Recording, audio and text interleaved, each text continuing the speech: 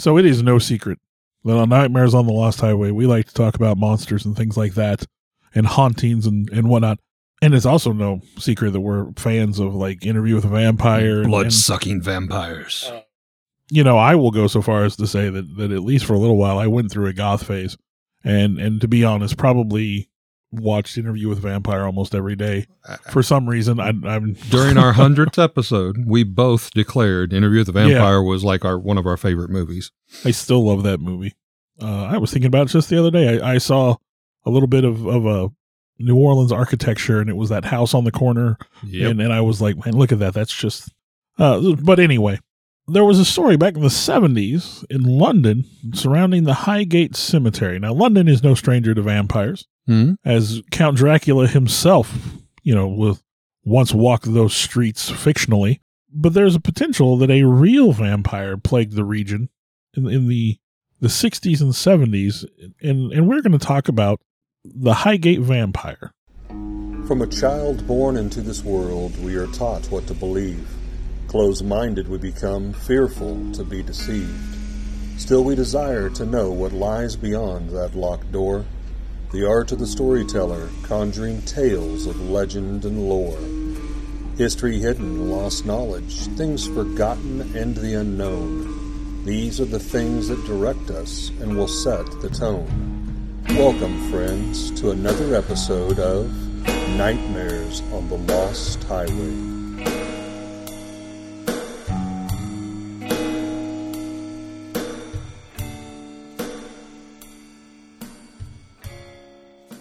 I was going to say Highgate Cemetery, because I think it's a little of both. I don't know that so much. Some of them, it's questionable if it was there's a vampire. Definitely some ghost stuff. There's a ghost, there's a skeleton kind of thing. So now I first became aware of the Highgate Vampire. Again, I went through a vampire phase, and I have a book, which I should probably bring in and show you someday. It's probably 6 inches thick. Oh, wow. A tome. It's a good sized book. It's like an encyclopedia sized book, simply called The Vampire Book. I've read the book cover to cover, I'm not going to lie. And it is probably more than once. Basically an encyclopedia of vampire knowledge to that point. So this was mid-90s. So, it doesn't cover anything that came after that. But it talks about... No vampires with glitter? No, absolutely not. Okay. But it does talk about, like all the old vampire legends and stuff. And then it talks about, Interview with a Vampire, and, all the vampire fiction, Blade, and things like that. But one story I found pretty interesting that kind of stuck with me was the Highgate Vampire. Now, the Highgate Vampire got into my mind so much that I actually used the idea in a Vampire the Masquerade campaign one time. That's awesome. So my players were pitted against the Highgate Vampire. Yeah, the whole story and intrigue and mystery, not really knowing the origins of this proclaimed vampire, it is very alluring. I guess is the way to put it. It kind of comes out of nowhere. Like, I guess the cemetery had a history of being haunted. And when we talk about, like, there's definitely, some of the things we're going to relate here are definitely more ghostly than vampiric. But then you have, like, the story of Louisa, who is definitely, that's a vampire story if you ever heard one. Mm-hmm. And there's another one with a young woman who was apparently being attacked in the night. So... there's some vampire-esque stuff now, whether it's one vampire or multiple vampires. Again, Louisa, that's a whole thing. But there's definitely a lot of ghostly activity. And believe it or not, like, this whole story almost culminates in a wizard's duel. Yes, very Harry Potter-ish. The craziest thing. Some of the people that get involved in this, I mean, it's just, by the end of it, this is such a weird story. So... And when they're talking about the Highgate Cemetery, obviously I've never been there. I'd love to, but I envision like New Orleans and the old cemetery out of Interview with a Vampire, and just that foggy night with the footsteps following you as you walk by. And, and I'm thinking similar, but like a Victorian London with trees and hills, and I'm imagining it's at least. Again, I'm that classic haunted graveyard. So, I know you said you had a couple of very, very early tales. If you wanted to go ahead and start there. One of the earliest tales that I stumbled across in doing research was one that took place at about 8 p.m. on a July evening in 1965. Brian Bourne was walking his dog before heading out to a party. Now, as he passed the western gate of the cemetery, Bourne said he felt a sudden chill and this unnatural stillness. Like the wind in the trees, everything just stopped, no birds, no insects. Bourne said that he saw this black liquid substance flowing down the cemetery wall. Then a tall masculine shape materialized out of this liquid. He said it almost, as it hit the ground, kind of turned into a fog-like mist. He said that the figure appeared to be a man wearing dark clothes and had glowing red eyes. Now, Bourne's dog growled at the apparition, and Bourne ran up the street. Yeah. Now, this was documented in a 1997 issue of Highgate Vampire Society's newsletter, Suspended in Dusk. He states in that a little bit more information. There was no face. Where eyes would have been as if it were human, there were just two glowing red pits. This wasn't a ghost. This was an entity, and it simply was not human. Now, if you're familiar with Vampire the Masquerade, the La Sombra vampires control shadow and can move about in a liquid shadow form, I believe. See, the liquid form really threw me off. I mean, obviously fog, mist, bats. I've heard all this, but a liquid black ooze. I've heard it. I hadn't. That was new to me. Again, that's pop culture. It's Vampire the Masquerade. So. I've never played that game. I want to. Sorry, Eric. Bring up a sore subject. We go up a couple of years, in 1967. There was a young couple walking past the same spot as Bourne. They saw a figure with an unpleasant face standing by the gate staring at them. They stopped and looked back, and the figure slowly disappeared. Now, Thomas O'Laughlin, who was the man of the couple, he decided he was going to return the next night with a friend. And they went inside Highgate Cemetery and said they heard an odd booming noise and witnessed a shadowy figure pass in front of them. And they did what any two good red-blooded British fellows, I guess. British fellows. Are they blue-blooded in England? I'm not sure. But anyway, they fled from the scene and never went back. Also, two young girls that same year claimed to see the dead rising from their grave near Highgate's northern gate. Now, one of these girls was named Elizabeth, and her last name Wajdila. And she later said after her experiences, she began to have terrifying nightmares after that. And in 1967, she spoke with Sean Manchester. Now, Manchester's a name that comes up quite often in the Highgate vampire lore. There's Manchester and there's Farrant, and they're both involved, and apparently both mystics of some sort. I didn't get into a whole lot of detail about their background. I do have some of their interactions and their involvement here in Highgate. Now, one of the young girls I had, she felt that something was cold and clinging. That was a different story. Oh, okay. Yeah, that's a different story. So anyway, in 1967, she speaks with Manchester, and he had begun investigating the Highgate vampire at this point, and said she dreamt of an entity with a cadaverous appearance and malevolent presence, and that this entity would try to break into her room at night. Now, she also complained of sleepwalking, dizziness, nausea, and headaches, and she herself could be described as pale and cadaverous, which, others around her had noticed a change in her complexion. Kind of zombie-ish? Vampire-ish? So Elizabeth's boyfriend comes back to Manchester later on. And he says, hey, man, she's been under a doctor's care, but she's not getting any better. She's still pale. She's still sick. She's not herself. And they believed at that point in time they had found 2 puncture wounds in her neck. Ooh. So Manchester comes back, and he provides her with a crucifix and garlic to hang around the bedroom. And according to Manchester himself, she regained her health shortly thereafter. Now, another teenage girl awoke one night claiming that there was something cold and clingy on her hand that had left prominent marks in the morning. And other reports speak of a tall man in a hat walking about the area. Yes. Before melting through the cemetery walls. Melting through the cemetery walls. So again, you have the melting and the disappearance and some of this is definitely ghostly. Mm-hmm. It seems like a haunting, an apparition. But then again, the fully formed figure that appeared before Mr. Bourne in the by the cemetery, or Elizabeth's story. I mean, there's definitely that element of there was a vampire in the cemetery coming after people. Right. Often described as well dressed with a hat. The very typical, stereotypical. Now, during that same time frame, 67 to 68, The rumors of these stories were fueled by claims of several small animals, squirrels, cats, dogs, etc. Corpses were found drained of all of their blood, with lacerations around their throat area. Now, some of that would be chalked up to cult activity, cultists and whatnot. I know on October 31st, 1968, a group of young people who were interested in the occult visited Tottenham Park Cemetery at a time when it was regularly being vandalized.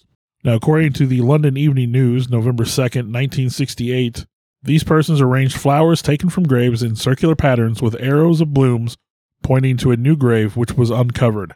A coffin was opened and the body inside disturbed, but their most macabre act was driving an iron stake in the form of a cross through the lid and into the breast of the corpse.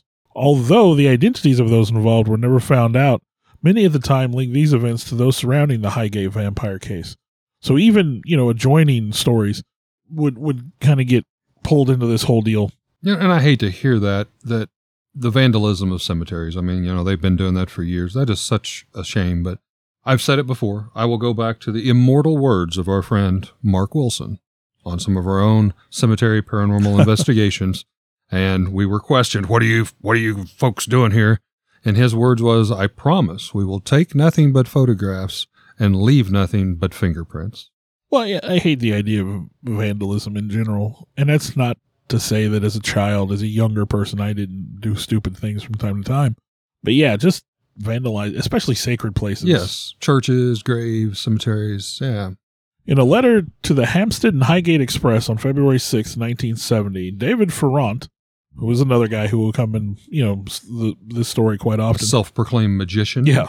He wrote that when passing Highgate Cemetery on December 24th, 1969, that he had seen a gray figure. Now, this gray figure would become the central part of a lot of stories, but he considered the figure to be supernatural, and he asked if anyone else had seen something similar. On the 13th, several people had replied, describing a variety of ghosts said to haunt the cemetery, and also the adjoining Swains Lane. Ghosts were described as, and I have a list here, a tall man in a hat. Check. A spectral cyclist. Check. A woman in white. Check. A face glaring through the bars of the gate. Creepy. Check. A figure wading into a pond. Weird. Check. A pale gliding form. Yep. Bells ringing and voices calling. Okay. We're going to say it's haunted. Yeah. So Manchester gets involved at this point. He claims Ferrant's gray figure is a vampire. And of course, the media being the media, they quickly latch onto this. And they punch up the story claiming the vampire was a king of all vampires. Or that the vampire was practicing black magic, which, isn't it enough just to have a vampire? Yeah, I mean, why do you got to dial it up like that? The king of all vampires or whatever. I didn't understand certain parts of the story, I have to be honest. Like you said, all throughout this time, several local animals, I think foxes were also notable. But throughout this whole time period of the 60s and 70s, they find these little animals all over the place drained of blood. And like you said, some of them had lacerations on their throat. So they never said bite marks. It said lacerations, which again, kind of to your point, it led me to believe like a knife or something like that.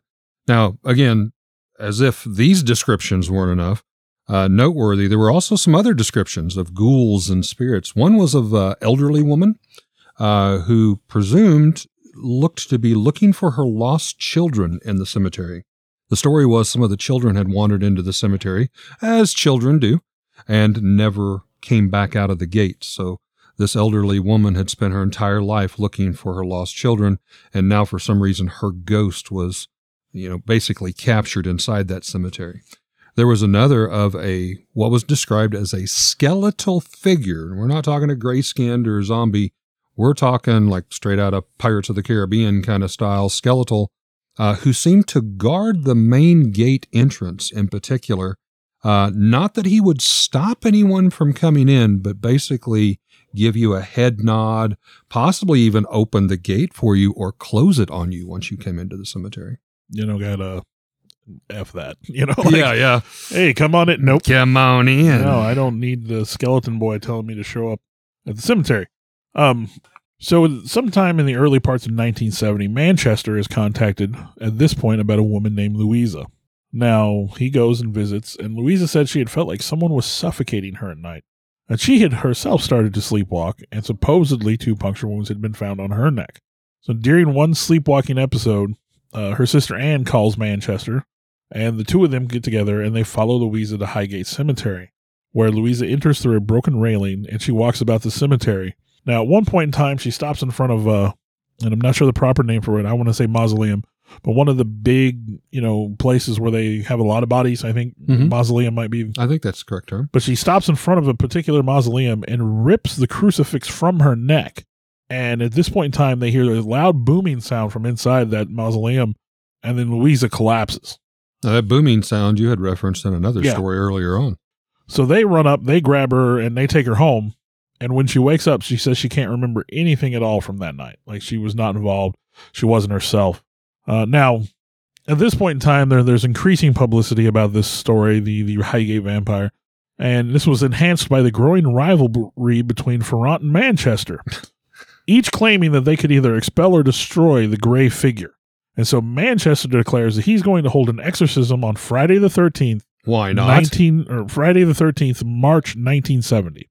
So there are interviews with Manchester and Ferrant and others who claim they've seen the figures. And these interviews are transmitted early in the evening of the 13th. Within 2 hours, a mob of quote-unquote hunters from all over London and beyond are surrounding Highgate. Now, they've got police there. And it's a locked cemetery. Yeah, it's a locked cemetery. It's night. If you go there, you'd be trespassing. So the police are there to stop them, right? Well, despite all efforts, these hunters, they storm the cemetery. They overwhelm the police. They get through the gates. Climb the walls. They climb over the walls. Yeah, they get into this locked cemetery, defeating all efforts to stop them. I have down that they were stocked with vials of holy water, hammers, pitchforks, as well as wooden and iron stakes. So after storming the cemetery, many of them would come running back out. So many claim to have seen something crawling in the dark.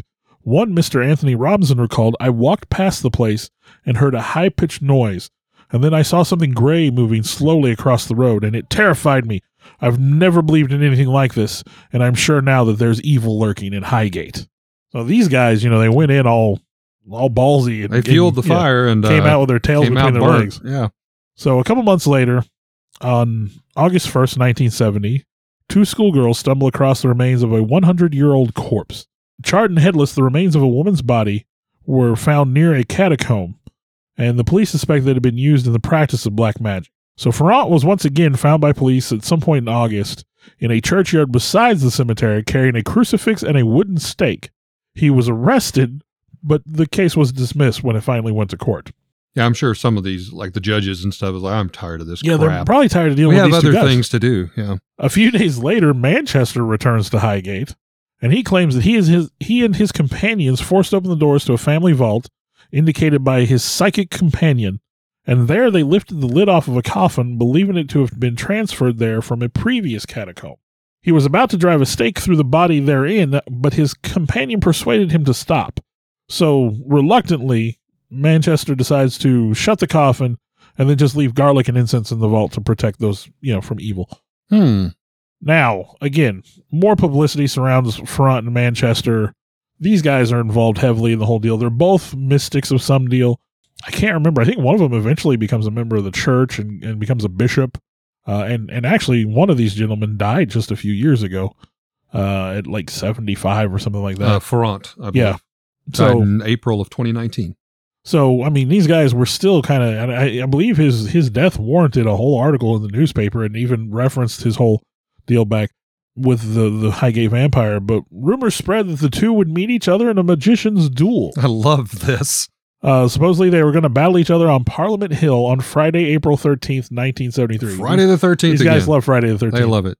But apparently... Like Harry Potter style, dueling magicians by wand. But apparently this never happened.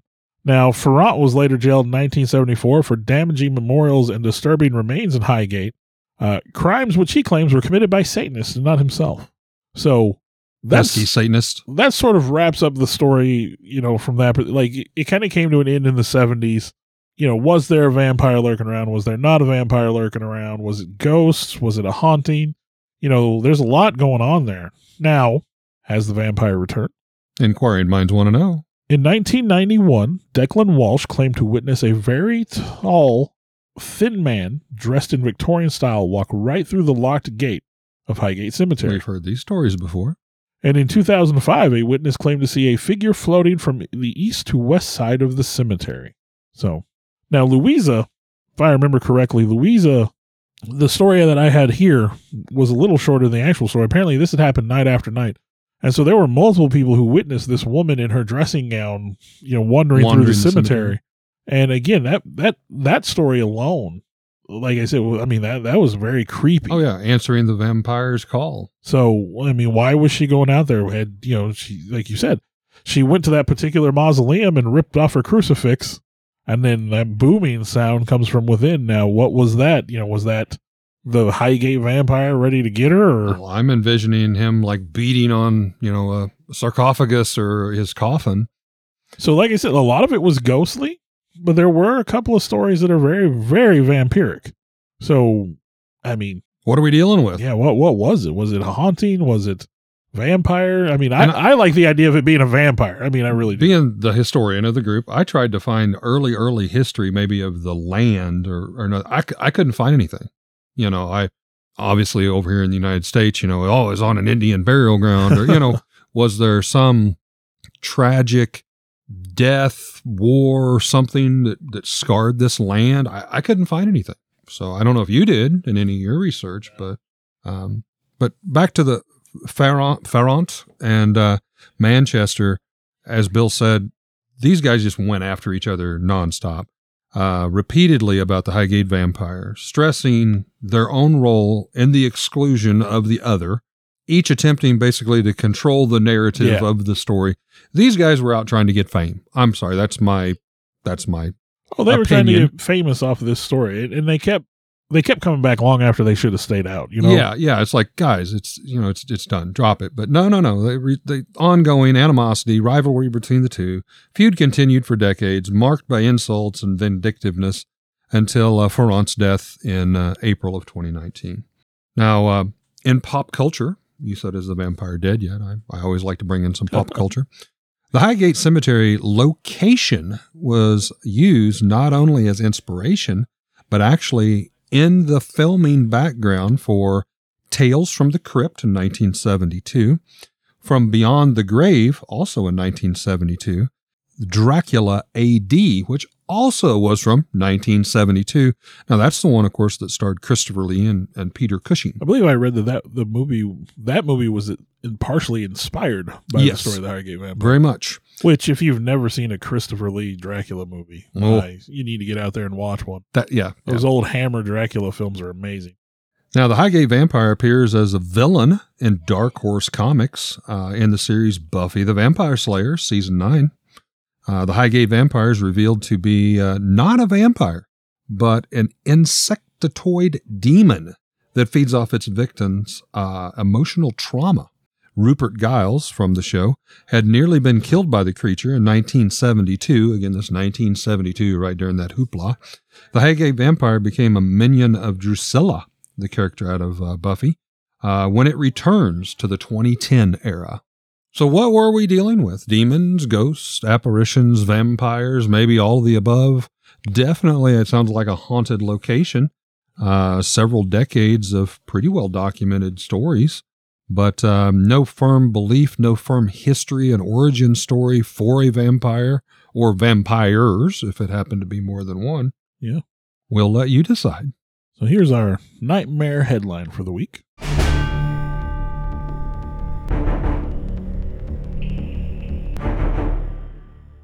Take it away, Bill. From the Mirror, October 31st, 2022. Here's the headline. Real life vampire sleeps in coffin and dreams of opening hotel in Transylvania. I like the guy's name, Andreas Bathory. Oh, Bathory. He claims to be a real vampire, and he talks about how life in Transylvania and how real vampires are much different from the fiction we're all familiar with. Andreas previously revealed in an interview that he was contacted by the warlord Vlad Zepes in a dream. And we've talked about him before. That would be Count Dracula. The true inspiration of Dracula. And he claims that modern vampire community is focused on the material nature of life and is based upon human instincts. But we here in Transylvania, for many centuries, are searching for more than merely human nature and human desires and lusts. So Transylvania must be a special place for vampires. I mean, it should be, right? It's Transylvania. Right.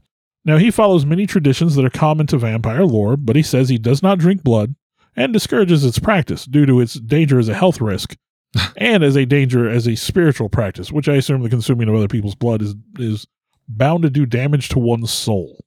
So what do they eat? Well, it doesn't really say. He says blood is not necessary for a vampire to survive, but more serves as a metaphor representing the living force of life. I mean, that's worse than a vegan vampire, a vegan person. I don't know. He also does not fear sunlight, crosses, garlic, or mirrors. So at what point in time do you draw the line between vampire and not vampire? He does, however, enjoy sleeping in a coffin. So that's pretty much all I'm hearing. Brings him close to his vampire roots. He likes to sleep in a coffin. He doesn't drink blood. Now, he does plan to open a small hotel for vampires in Transylvania. Well, if you're going to open one, as you said, that's the place. Now, he says there are many hierarchies of varying levels of evolution within the vampire community. Some of those are very close to human nature. Others are born with the ability to take energy from other people, many doing so subconsciously. If you watch What We Do in the Shadows, Colin Ferguson, which I'm not, again, we don't get sponsored by anything, but I strongly advocate What We Do in the Shadows. The original movie and the TV series, they're both really funny. I don't know if you've seen any of those. I've watched a few of them. Now, some follow vampirism as a spiritual path, and there are those with very real gifts and powers of a higher vibration, and they recede from the public because their vibration is so different from the rest of the world. But, now get this. This is the part that I found interesting. He also claims that in Transylvania there are the Moroi and the Strigoi, the living dead. And this happens when an undead entity from the unseen world inhabits the body of the recently deceased, and they come back to feed on the life force of humans. Blood. It's not primarily blood as a motivator, but that is how they survive. And the Strigoi, of course, that come off of the comic, later TV series. Trying to think of the name of it. The Strain. Oh, yeah. So apparently he believes there are actual vampires. Now, he claims there are many vampires like himself moving through society undetected. And here's a quote by old Andreas. Humans playing vampires and vampires playing humans is a true state of affairs in our world. And many real vampires, when they move in and through society, they will never be seen. This is their strength. So, I don't know if he ever opened his hotel. This was back in October. But I hope that he does. I hope he opens a hotel for vampires. Don't know how much business he'll get. Well, on that note, and upon your challenge accepted, I have something to add. You've got a headline. I've got a headline. All right. It's a somewhat of a headline. Airbnb, we're all familiar. You take vacations. Well, if you go to Airbnb, you can actually stay in a vampire-themed Airbnb. This is the Lockwood Mansion Carriage House out of the Vampire Diaries TV series. It's 2 guests, 1 bedroom, and 1 bath. And it says, "Welcome to Lockwood, home of one of the founding families of Mystic Falls. You'll be adding yourself to the guest list with the likes of Damon and Stefan Salvatore, among others. The entire property was authentic stage set for the hit television show Vampire Diaries for 8 years. Now, this is actually located in Covington, Georgia, and you can stay there for $575 a night." Well, that's kind of vampiric. Well, vampiric. Feels like they're sucking the blood right out of your wallet. It kind of sounds like those other 2 guys. $500. $575. Well, we hope that you've enjoyed yet another installment of Nightmares on the Lost Highway. Thanks so much for listening. Brian Bourne was walking his dog before heading out to a party.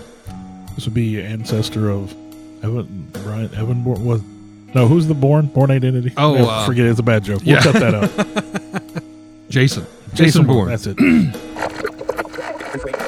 And although the entities of those,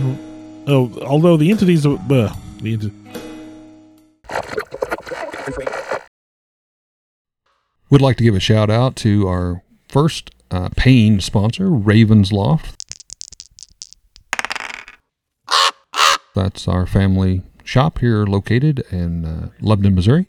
It's your one-stop gaming, vintage toy, and collectible shop where you can find Star Wars, Transformers, G.I. Joe, comics, vinyl records, role-play gaming, Magic the Gathering, and so much more. We're located here at 223 West Commercial, downtown Lebanon, and also in our second location, also here in Lebanon at the Heartland Antique Mall.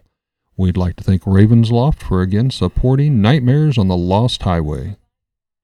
I want to take a time to thank the people that helped bring this all together. Alex Tudor, you can almost call him our producer at this point, Sarah Tudor, who also helps with some of the technical stuff. I want to take a moment to extend thanks to Eric for letting us use his space to record in, kind of our makeshift studio. I, in turn, would like to thank Bill for, one, putting up with me and using this camaraderie to do something we both very much love and enjoy doing, and thank Bill's family for allowing him to spend all the time to work and clean up our recordings and present them in what you hear in the final terms, the final edition, if you will. And I'd like to thank all of you for continuing to listen. I know we've got some loyal followers out there. We do this as a labor of love, but we're happy that there are people that enjoy it hopefully as much as we do. Thank you very much.